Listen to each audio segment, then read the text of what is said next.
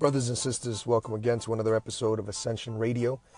This is Mateo, aka El Lobo, and this episode is going to be touching on a touchy subject, detachment.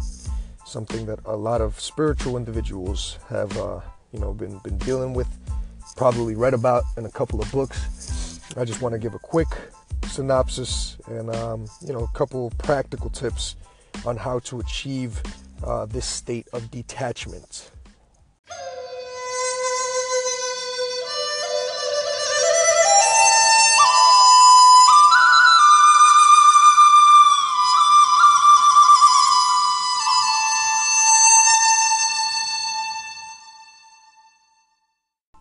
So first of all, what is detachment? Well, in regular terms, detachment is to relieve yourself from a certain situation, person, thing, emotionally, physically, spiritually, however you want to call it. It's just basically the removal of yourself or something off of you.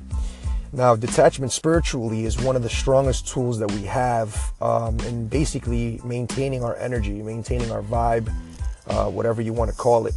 This tool is extremely important because it is a tool that will return your power to you in any situation that would normally cause you to react or cause you to be a certain way that you normally would not be.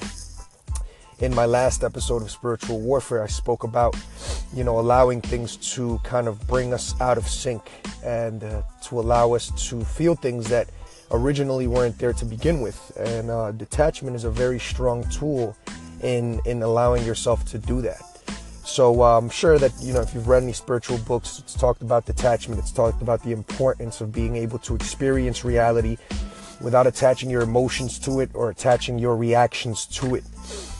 This is extremely important in the sense that when we allow things outside of ourselves to either give us value or give us any type of added unnecessary attributes, we are inherently giving our power to that thing, that person, that situation. And at that point, you don't really have much power left other than to feel what you're feeling, and you start getting into the cycle of whatever emotions are going to lead you down and the thoughts that come with that.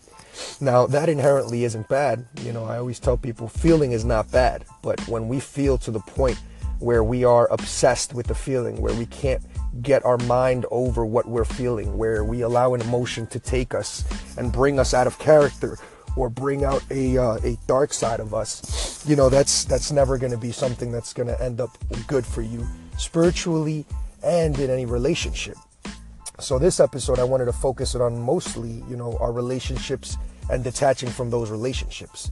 If anybody's had a significant other, that those people normally have a lot of power over us in terms of how we feel, and we allow them to be this kind of source of fluctuation in our emotions for whatever reason. And society tells us that it's fine, that you got to feel that, and that this person is making you feel that way because they are your significant other, but that's not necessarily the case. And anybody who it tells you that is honestly trying to manipulate you into thinking a certain pattern and thinking in a certain manner. The reality is that when we are detached, we can think more clearly and effectively, and therefore make more clear and effective decisions. We won't, say things that we don't mean just because we're angry or just because we're sad or just because we are feeling some type of way because of whatever the situation outside of us is. So before I go into that, I just want to touch on one basic spiritual fact, and that is that your soul, your spirit, your energy, whatever you want to call it, it is already 100% complete. It doesn't need anything outside of itself to feel more complete. All right. So when you talk about soulmates, this soulmate is not somebody who completes you. It is somebody that supplements this already completed being that you are. And so that is where the unhealthiness of attachment comes in, is because most of the times when we attach, it's because we feel that this person makes us complete. It makes us better, whether it be a friend, whether it be a significant other. You're putting kind of your eggs in that person's basket and hoping that you don't get crushed. And again, that's just another form of control. You're trying to control your external environment by creating these attachments that we so often crave as human beings. one of the important things to realize is whenever you're doing something to try to control another person or to try to control how you feel using another person, you're always going to fall into the trap that's never going to really work out. It might work out in the short term. You might feel warm and fuzzy when you attach yourself to somebody. You might feel like, oh, well, that's friendship, that's love. That's not love. You don't need to attach yourself to somebody to feel loved. You don't need to attach yourself to somebody to feel those things. You inherently already have all those things in there. So, after this short little break, I'm going to come back and give you a couple of tips on how to deal with detaching yourself without, coming off as cold and coming off as quote unquote heartless.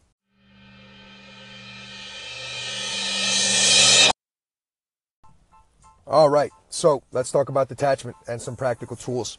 The first tool that we can use when trying to practice detachment is asking the right questions to ourselves. That's really the key in spirituality, in my opinion, is learning to ask yourself the right questions, because the right questions are always going to elicit the right answers. Why am I feeling like this? Why am I attached to this person? What do they convey as a friend, as a significant other that is important to me? And what am I not doing for myself that I require this from this other person? Also ask, what does this make me feel? What does this attachment make me feel? Sometimes attachment doesn't make us feel safe. Sometimes we feel in danger. In that case, sometimes you should be asking, why am I around this person? If me being attached to this person makes me feel unsafe or makes me feel unloved, then that's what we call unhealthy attachment. And, there's definitely, some detaching that needs to go on there in order for you to free yourself from that mindset. Another thing you can do is just, again, ask yourself, what am I doing wrong right now that is forcing me to think in this way that I require this person, right? So, for example, some people rely too much on their significant others for validation.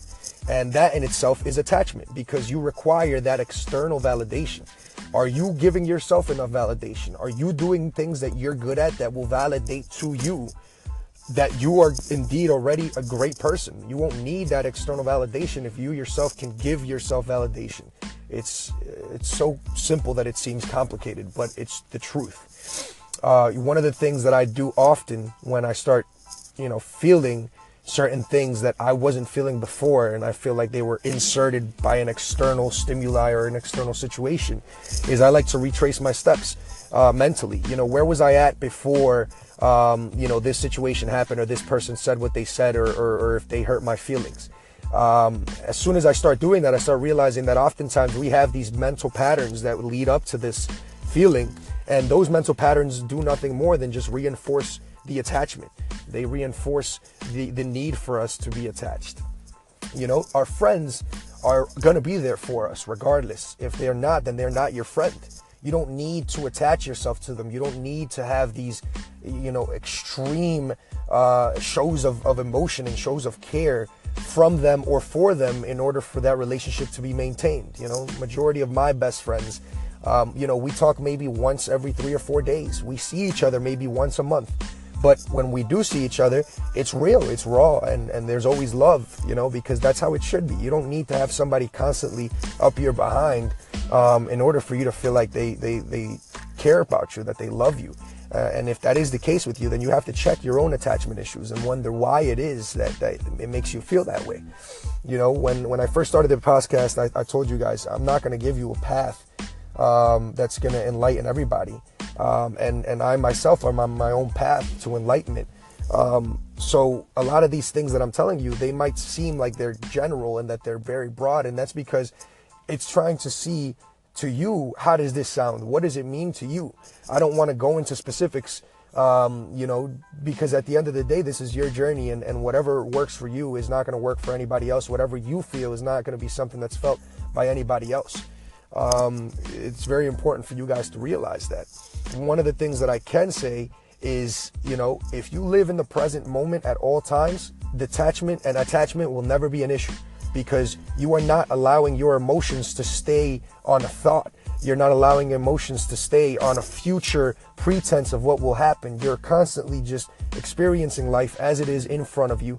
You are not losing your mind because somebody said this about me and that person might not like me and this. That's all irrelevant, okay? It doesn't matter if they like you or not. when you're in the present moment, you are not feeling the need for attachment. And like I said before in many episodes, meditation is a key factor here, because it's going to provide you with the tools necessary for you to be able to keep your focus on the present moment and check yourself whenever those attachment and detachment issues do come up. So again, remember, you have to reanalyze your own thoughts. You have to ask yourself questions. You have to meditate. You have to wonder why it is that these people are something that you and your psyche are putting these things onto, projecting these feelings and thoughts onto. Once you do that, you're going to get a better picture not only of your relationships, but you're going to get a picture about yourself and what it is that your needs are, and how you, not anybody else, but how you can actually move forward and give yourself all those things so that you are a fucking bubble of self-love. That's what it's about. Thank you once again, brothers and sisters, for joining me on another episode of Ascension Radio. Episode 6 is going to be dealing on a little bit of another intense subject, but I will break that news a couple days before I release the episode. Once again, much love, peace, and blessings to every single one of you.